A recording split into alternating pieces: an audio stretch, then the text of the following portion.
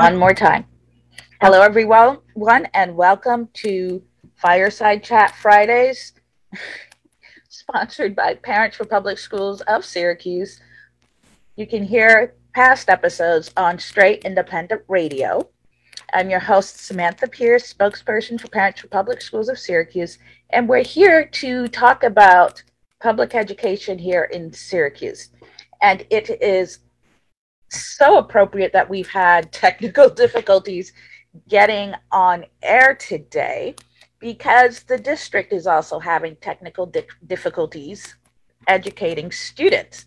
I'm joined today by Nicole Guerrera, a parent in the Syracuse City School District, and I'm also joined by my daughter, Sophia Pierce, who is a high school student, a high school senior in the Syracuse City School District. You completely called me out. Yes, I completely called you out. It's going to be interesting. I have a teenager. I have a teenager here joining this conversation. So we have seen so far, we've been in school for a little over a month, and we've seen all the shenanigans happening in the Syracuse City School District. Students are imploding. There's ongoing violence in school buildings. And everyone is incredibly frustrated. I know the parents I talk to are incredibly frustrated about how things are going so far this school year. Now, Nicole, I wanted to talk with you a little bit. I asked you to join us after hearing a little bit about how things are going for you and your kiddo at the beginning of the school year. So why don't you tell us a little bit about what it's been like for you so far during the school year? So just a little bit of backstory. Aiden has been home. I have a 5-year-old son. His name is Aiden. He has never been diagnosed with autism, but he has been diagnosed with ADHD. And for the 2 years that he was home, I've always been a single mom, so I always worked. And these last 2 years we've bonded. He got really attached. And when school started, there was just a huge disconnect. You know, they really, even though that Aiden was in a special ed class, they just had a disconnect with me, my son, and what Aiden needs as far as what is happening. I am so upset right now. So I hear that you're experiencing those ongoing challenges that face families and students who receive special education services here in the school district. And yes, it's an ongoing problem where I found where whenever I speak to families who are receiving special education services for their students, there's always a lot of misinformation that families have been told about what resources are available to them and what they can expect to happen with their students in a classroom. And I think Nicole is back with us. In any case, we know that there is a nationwide shortage of qualified teaching staff. We know that there was a shortage of special education teachers before the pandemic. There was? Yes. That explains a lot. Yes, there was. And yes, it does explain a lot of things. The issue is that COVID has made all of these things worse. And we know that they've made them worse. The challenge that we're facing right now is not to say how bad things are. Well, no, that won't do anything. We already know how bad it is. Yes, we already know how bad things are. The challenge now is to find solutions.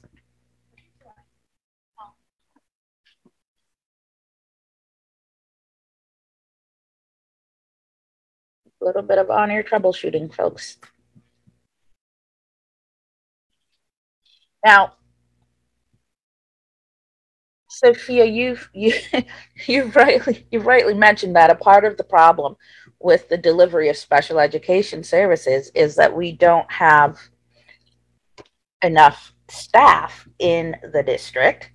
well, we don't have enough staff in the district, and we don't have enough actually qualified staff. And that is very clearly evident if you actually pay attention to what like how the special ed teachers are treating students who are like in the special education programs. So, yes, the special education teachers are, I'd say that they have never had an appropriate level of support. No, not really. To care for their students. And I also think a lot of them haven't even had proper training. Yes, the training that our teaching staff receives is it's a chronic issue. It's not equipping them to serve the students that are showing up in their classrooms. Why am I on this side? Your camera's flipped? Do we have to have that conversation now? I mean, no, but that freaked me out just now. This is a live show. I'll just not be in camera then. So the question is, how do we support our educators so that they have the resources that they need to work with our students? Get more funding for the school district so that they can use that funding to invest in better training programs so that we can get better training for teachers and also hire more teachers and pay them better. That sounds like a reasonable plan. Now, folks, those of you listening live, you are welcome to share your questions and your comments, your concerns in the chat, because this episode is really about what families and students are experiencing and what we can do to make schools a safe place to learn and work. Now, I always say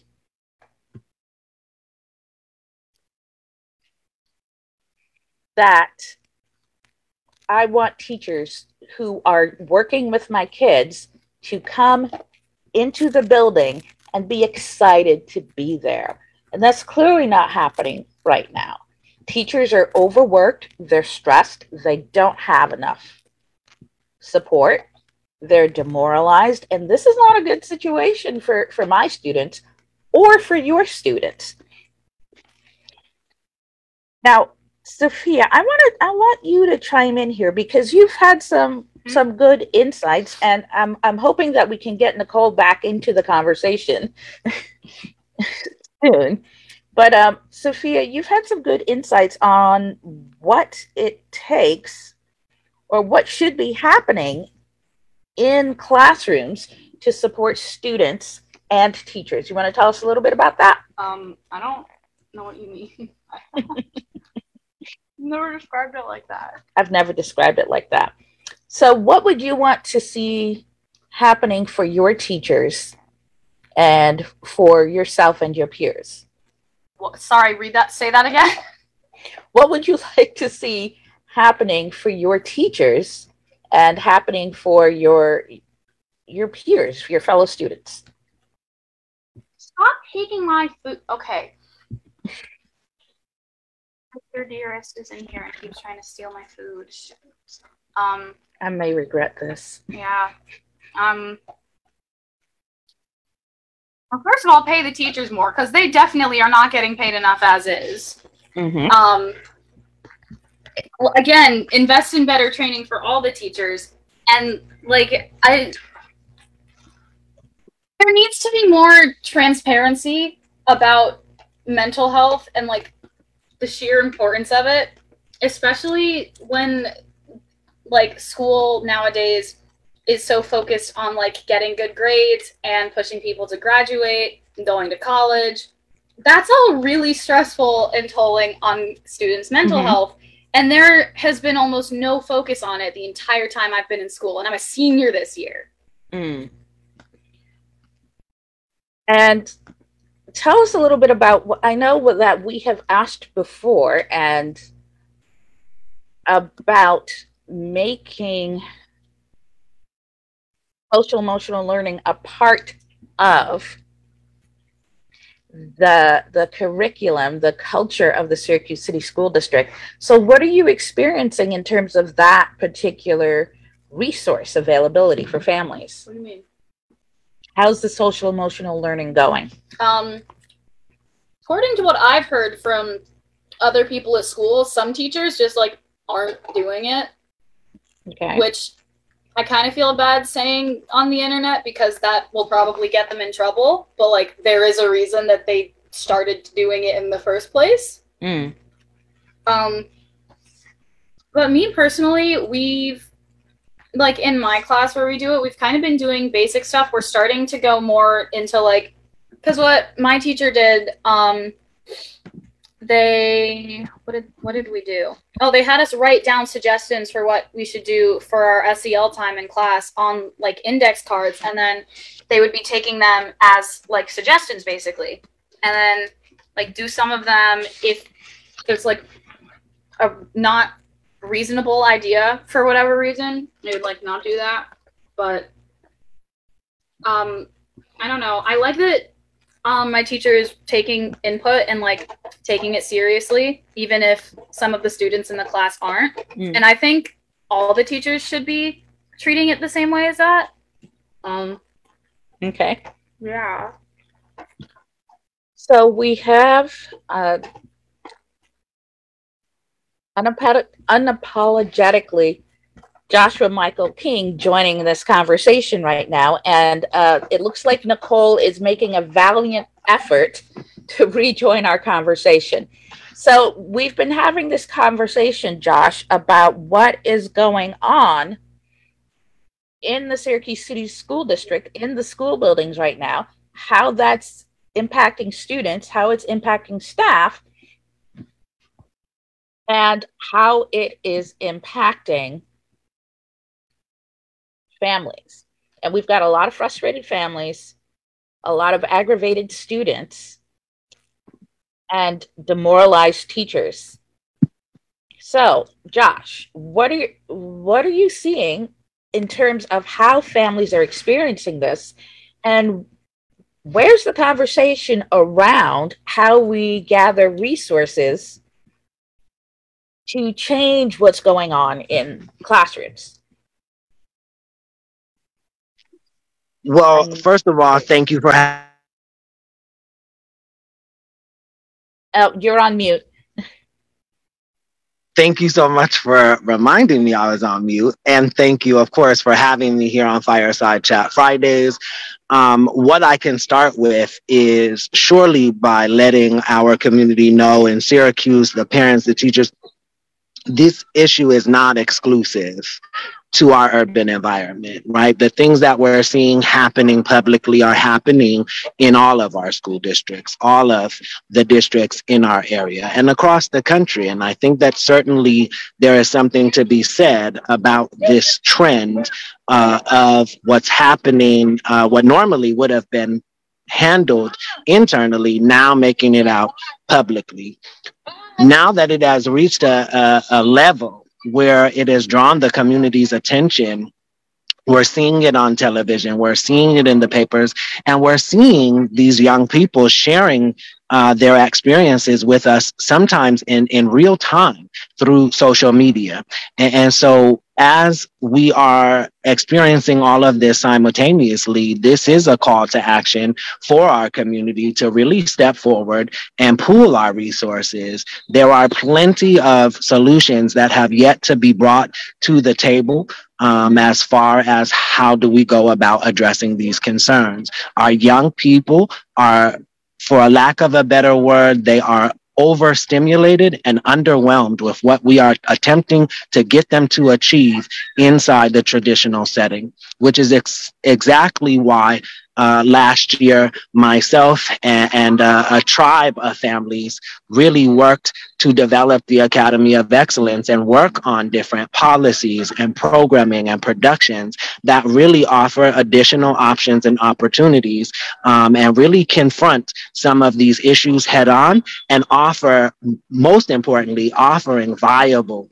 solutions, options and opportunities. So what I can say is that help is on the way, and that there are people working both inside the school districts and throughout the community to figure out what is the best course of action. We know that potentially students could be sent back to a remote learning experience due to the lack of control in some of the buildings. And that's alarming, because we learned already that we weren't necessarily prepared for our young people to be on a remote option. We know we have issues with access. And I just really feel like what we're seeing today is nothing exclusive. It is nothing new. These situations and instances have been occurring for decades. And for decades, we've been able to allow it to fly under the radar because it's always been at the will of the communication of the school district. Now that we have technology, now young people and parents and community members are being vigilant, where we are being far more engaged and active with the process. Now that folks are really beginning to understand what it is that is actually expected of our young people. The opportunity for us to be on remote learning for these last year and a half, 2 years, has really been an eye-opener for a lot of homes. And again, I can't stress enough why we worked together to create the Academy of Excellence, why platforms like this, Samantha, and what you've put forward with Fireside Chat Fridays. It's a remarkable opportunity for these issues and conversations to be had in real time and from real people addressing these very real situations. Now, Nicole's still having some technical difficulty on her end, but I want to focus for the moment on what families are experiencing and what students are experiencing as this attempt to go back to normal, to go back to the way things were before, is kind of going off the rails. I hear a lot of frustration and fear in families' voices as they speak about what's happening in the school buildings. And I hear that families think that there's something extra specially bad happening in the Syracuse City School District. So I appreciate your pointing out that this is happening in school districts across the country, where students are coming back into classrooms being expected to act as if the pandemic didn't happen, and that as if that didn't influence them. And it's Correct. not working. Sophia, you wanted to say something? What did you said something about, like, this is like a new thing to the school. What did you say? You said something that sounded weird. I said that this is not something unique to the Syracuse City School District. No, this has been happening for years. Granted, not necessarily to this level, but like violence in the school buildings, like with students going at other students, has been happening for years, and I've witnessed it. Like, that's not new, and it hasn't ever been new. Yeah. Agreed. No, I think that you hit it right on the head in terms of what are from the young person's perspective, right? We, again, I have captured some of this same content on the uprising, and we've all arrived at the very same conclusions, just like she just stated. None of this is new.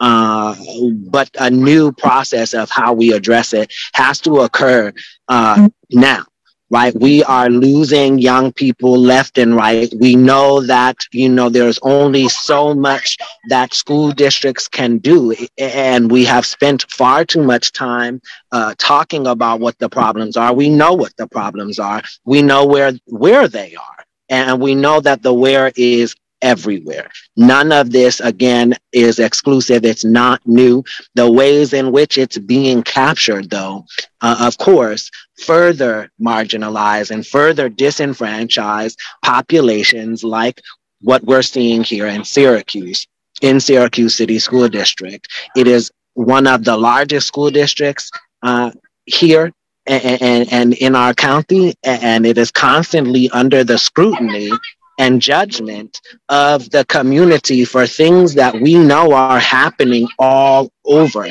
So what makes our environment in Syracuse that much different than a Liverpool or West Genesee or West Hill? These things are happening in real time in those locations as well. We're just not hearing about it. We've heard about a few incidences coming out of Liverpool, but we know that these things are occurring consistently across the board.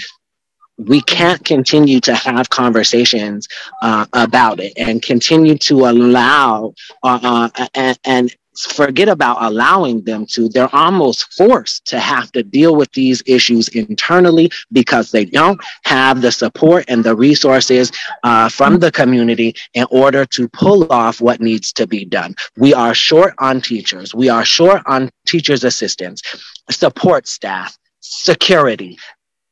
There is and has been for quite some time a very huge gap in the personnel that is needed to operate a school. And only now are we really starting to hear about just how severe it actually is. Transportation is another huge issue that is further exacerbating and allowing and creating these opportunities for more things to occur. There were, fights after school on all four sides of town. All four sides of town on the same exact day at ideally the same exact time. So that tells us a lot about what we're not doing solution-wise.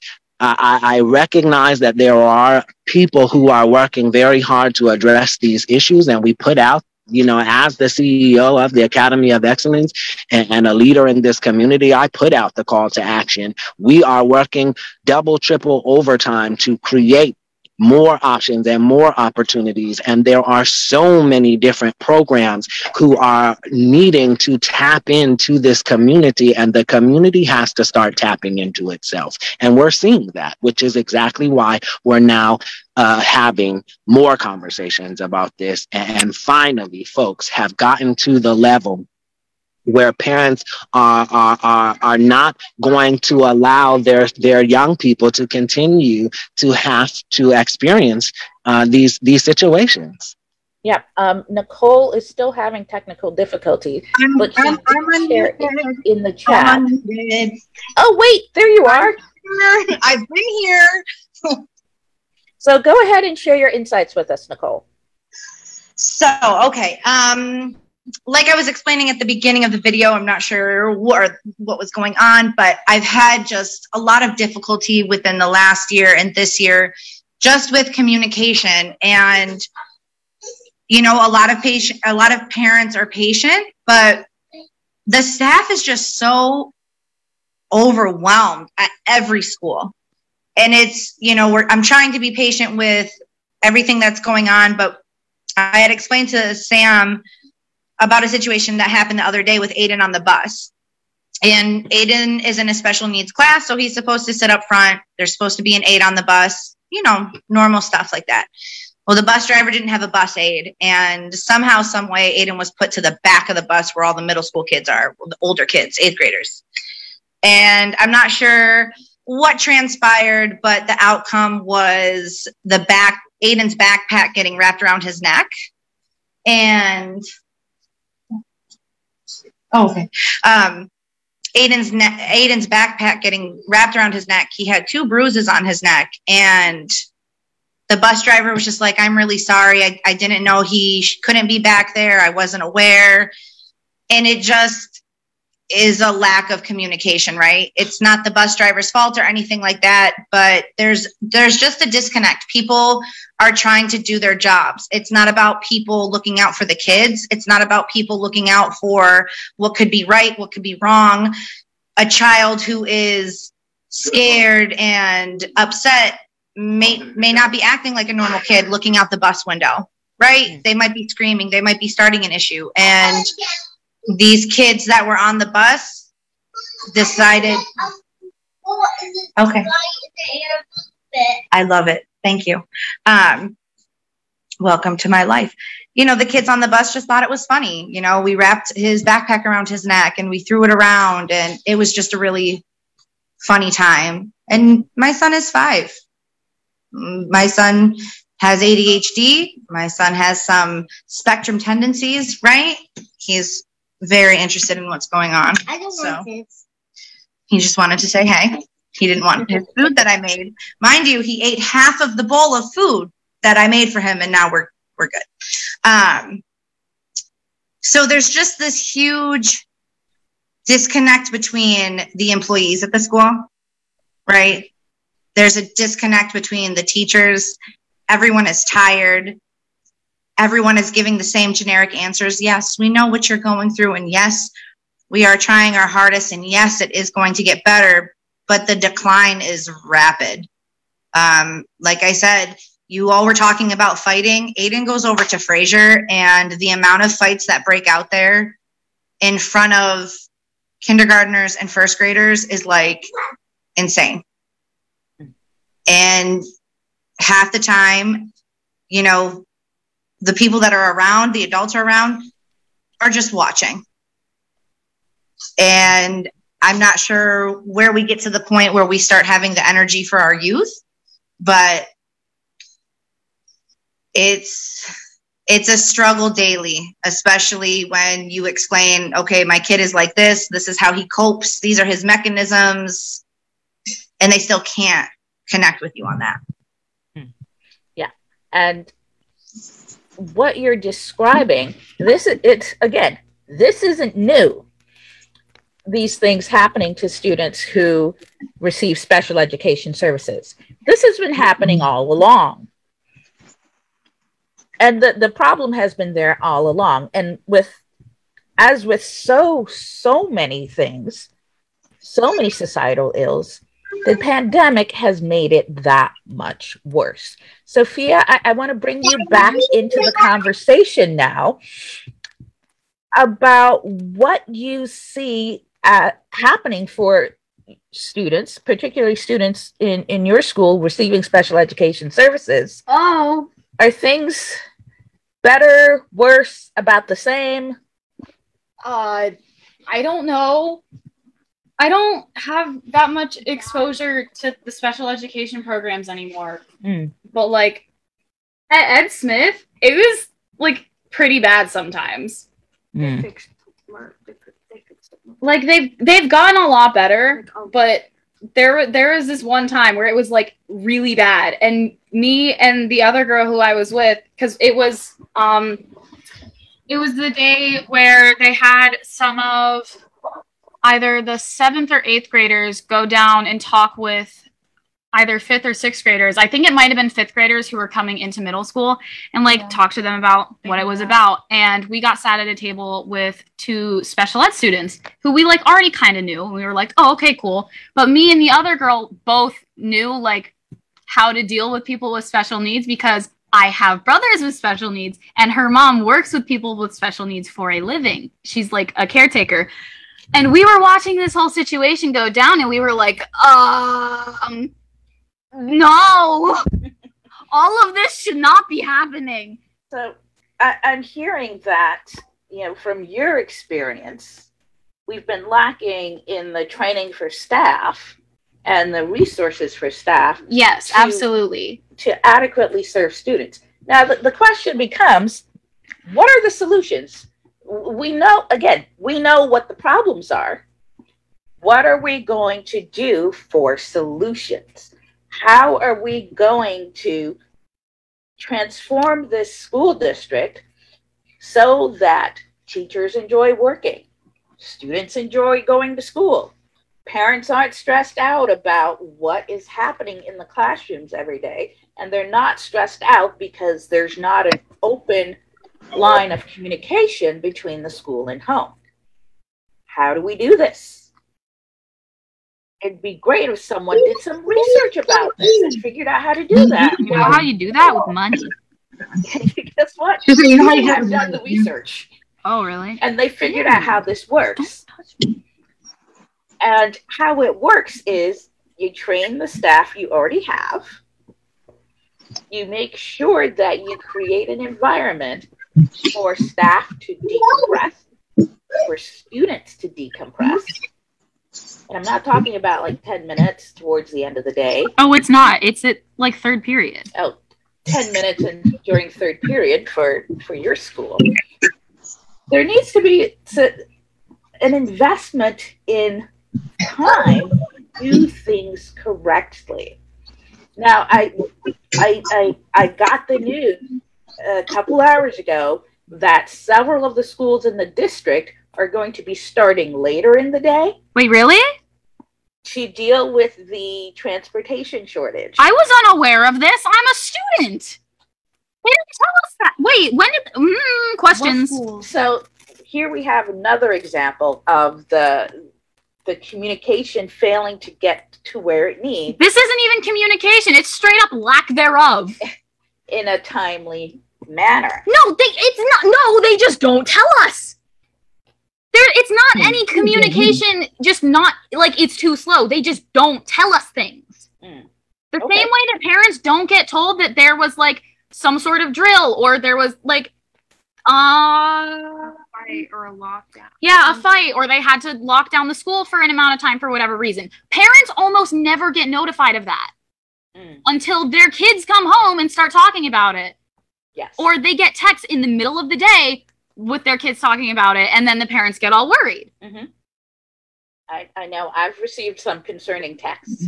You have. I don't mean to add to that, but then if you have a child who is, little, you really are in the dark. I mean, like I said, the bus situation happened with Aiden, and then the next day the bus didn't even show up.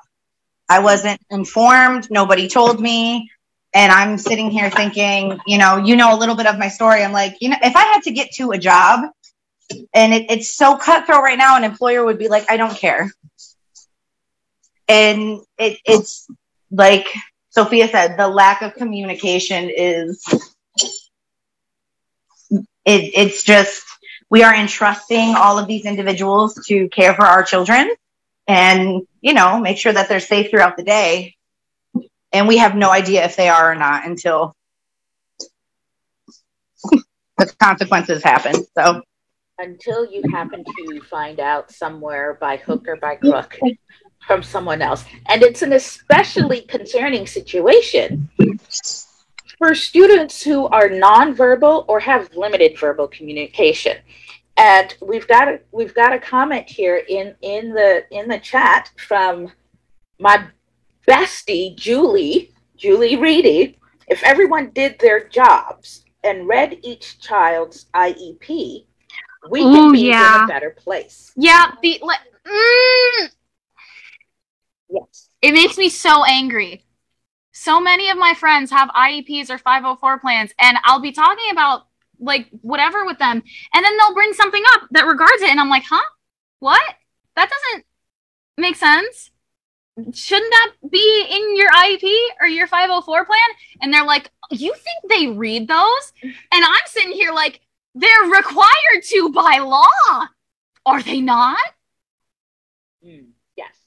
They are required by law to read those IEPs. And also, they're required by law to follow said IEPs and 504 plans. And it's on it, like, it is so insulting that they either don't read them at all or they read them and then will refuse them. So, where does that come from? I don't know. I can't imagine that. Somewhere along the line, it comes from some point of ableism. I can't imagine, though, that educators get into the field of education to refuse to take the steps to help educate their students. Now, I'm 100% certain that a significant portion of the problem is that teachers do not have the appropriate level of support from those above them to have the time to read those IEPs. Oh, they absolutely don't. To understand what's in those IEPs and to figure out how to implement those IEPs. That's like a basic need for the staff to be successful working with their students. So I'm here saying this out loud in public, that this is what we need. I've said it out loud to the appropriate people in the district, and I encourage you listeners to say it out loud to the people in the district. On the Syracuse City School District website, if you scroll through, you will find a little icon that says LT, Let's Talk. Go ahead and click on that and let the district leadership know what exactly we need them to do for our students. Now, getting back to talking about what we can do right now to support our students and to support our teachers. And I don't think people fully understand really that if you're not supporting both of those populations, nothing is like, you have to be supporting teachers and students because they literally work together hand in hand. Both groups of people are in the school for hours a day. We basically live there. Basically live there, especially if teachers and students are doing extracurriculars. I have been at school for 14 hours a day. And that's been a normal thing for me. Hopefully it'll be a normal thing this year. I am choosing to do this. It's a hectic schedule, but I'm volunteering myself to do this. Okay? You're volunteering. I just want to clarify that. Okay. No. So, what are the things that we can do right now to support both students and teachers? Because what benefits teachers, theoretically benefits students. And what benefits students benefit teachers. Now, in talking with lots of different people about this, one common theme is this sense of paralysis that we can't do anything. Oh my gosh. It's so complicated. It's not though. We know what we need to do. We just don't have the means to actually do it. Well, the district has lots of money. Yeah. The county has lots of money. Uh-huh. And the state also has lots of money. The state also has lots of money. You know where it's not going? Yes. The places that actually need it. Yes. You know where it is going? An aquarium.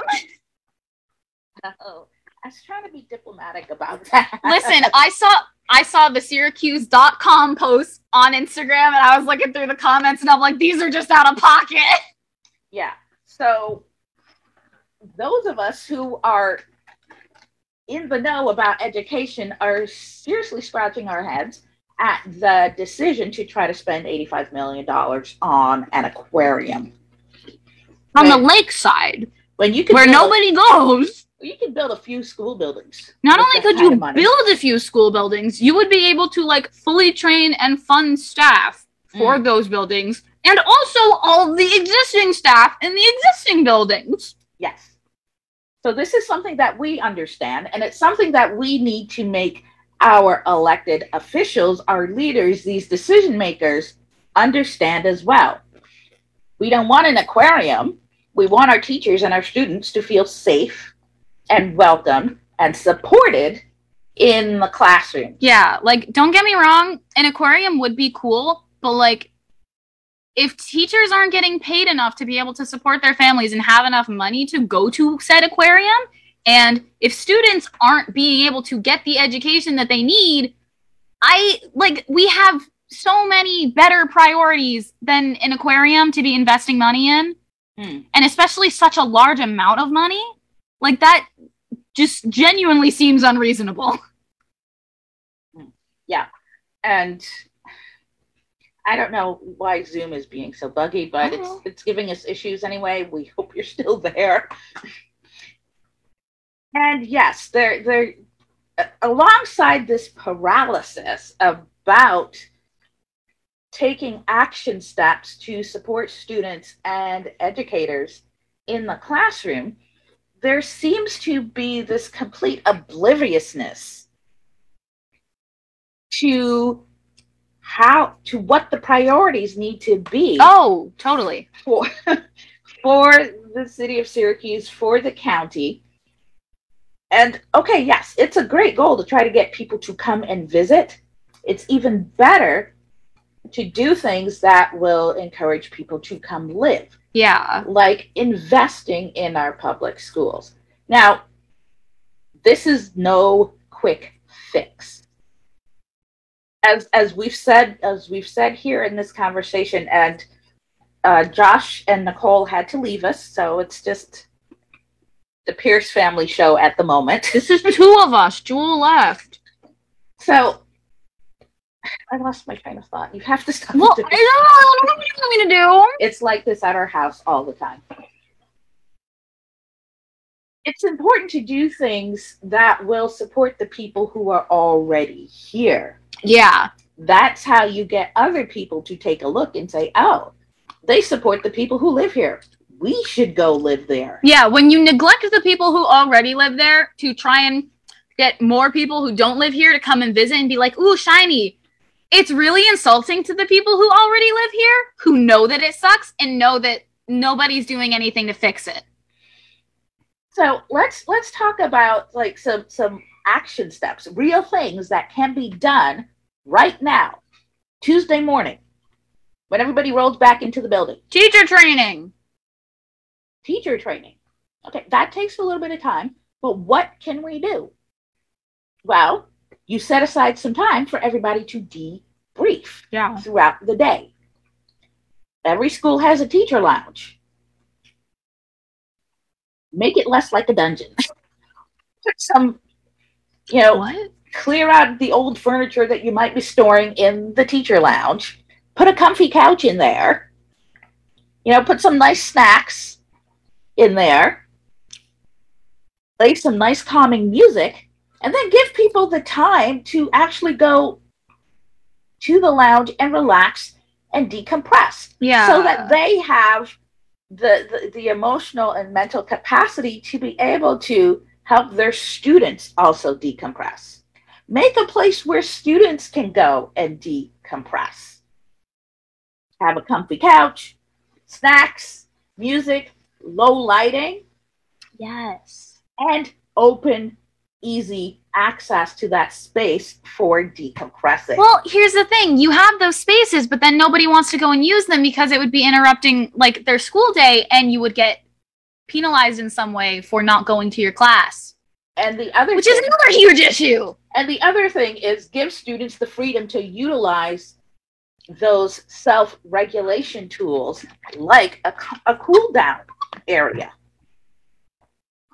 I don't even think we have anything like that. Like, I think the closest thing we have to anything like that is either like the nurse's office or the what are they? Student support. That's what it's called. Like the offices of different people in student support. Mm-hmm. And like that's it. Those places are already there. And nobody uses them. And as far as I know, nobody uses them. Well, so I've used each of them like exactly once. And the time I went to the nurse's office was because I was like actually had a medical issue that was affecting my eyes and I needed somewhere to sit. So here's the thing. Tuesday morning, take a look around the nurse's office. Take a look around the student support office. And see how you can make that more comfortable and welcoming to students. Stop penalizing students when they try to utilize those resources to self-regulate. Even just taking a break from your class to go to the bathroom to decompress gets penalized. Like luckily this hasn't happened in my school, but several schools, like all the bathrooms are actually it is in my school. I'm a liar. Like the bathrooms are almost always locked and you have to go ask one of the sentries or security guards to unlock it for you. You can't go within the first or last 10 minutes of the class period. Like, why? Why have bathrooms if you can't use them? I imagine that's a source of frustration for students. Yes. So it's things like these kinds of policies. There are things that seem so basic on the surface level, but actually, like, mean a lot once you... Like, if you're feeling really stressed out and you want to just go and sit in the bathroom for a bit to take a break, it means so much more when you can't go because of some rule that is maybe supposed to be good. Like, it's supposed to be a good thing to keep people out of the halls, but ultimately it just harms everybody. Like, that hurts, realizing that, when you can't have that one thing. And that's something that can be changed Tuesday morning. That's something that can be changed now. Okay, it can be changed now before the kids come back to the buildings. Reviewing policies and asking, why do we do it this way? That's something we can do right now. Reviewing policies and asking, is this serving our students and our staff? No. Not really. Given the state of what's going on now, the answer is going to be no a lot of the time. And when we realize that the answer is no, then you go on to, well, what should we do instead? Clearly something different. And what is the goal of public education? Why are we sending the children into the school building? Why are the teachers there alongside the children? Okay, but if you go into the history of public school, that actually gets really touchy. Maybe we'll open up that can of worms in another episode. So all I'm saying is factory children. Again, am I wrong? Again, we want to break out of this paralysis of thinking, oh my gosh, this is so bad, this is so bad, this is so bad, this is so hard. Oh my gosh, stop. Yes, exactly. We know. We've been new. It feels like that. Now we need to transition this conversation to, what do we do about it? And there is something that we can do about it. There has been decades of research on trauma-sensitive schooling, which addresses exactly the issues that students and staff are having in the Syracuse City School District right now. Look it up. Trauma-sensitive schools. We know what to do to support our students and our staff. And now it's time for us to push for it. Parents, families, we are in a position where we can put our voices together and say loudly that we will not accept the way that things have been. We can say loudly that we will not accept our students being stressed, our teachers being stressed, and not having the right resources. We can put our voices together and say, no, these are the actual priorities that we want our elected officials working on. These are the actual priorities that we want our school district leadership to be working on. And to be clear, this is not an easy task.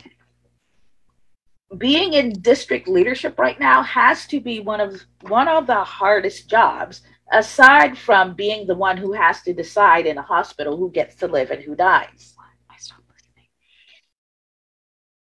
So we want our district leadership as well to have the support and the resources that they need. And we want those doors of communication open. We don't want to find out information about our children's schedule, what's going on in our schools through the rumor mill and the grapevine. We want to hear it straight from the horse's mouth, okay? And we have an opportunity right now to put in place meaningful change that will positively impact the city of Syracuse for generations. Are we willing?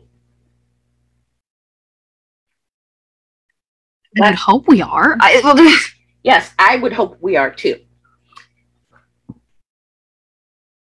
So I want to thank everyone for joining in on this conversation, chaotic as it was. And I want to say that Parents for Public Schools of Syracuse is going to be working on bringing families and educators together so that we can work together and push for those meaningful changes for our students, for our schools, and have those conversations about, well, what actually works to support students and educators in a classroom. Because our educators are frontline workers right now. They are seeing our students fall apart. They're struggling to keep themselves together as they watch our students fall apart. And we don't want our students falling apart. We don't want our teachers falling apart. So I'm extending the invitation for families and educators and our civic leaders, our elected officials, to come together and sit at the table and hash out what we are going to do in order to support our students, support our educators, and transform this district. Transformation is possible. Not easy. Don't ever make the mistake of thinking that we're claiming that this is easy. Because if it was easy, it would have been done 2 decades ago. And we'd be having a completely different experience and conversation right now. So follow Parents for Public Schools on Facebook and keep an eye out for those opportunities, those events where we're calling people to the table to sit down and do the work of pulling those resources together for our students and for our staff. I want to thank you everyone for listening in. You are listening to Fireside Chat Fridays on Parents for Public Schools. We are sponsored by Parents for Public Schools, and you can hear previous episodes on Straight Independent Radio. Thank you everyone, and now it's off to do battle with a cranky Zoom. Good night.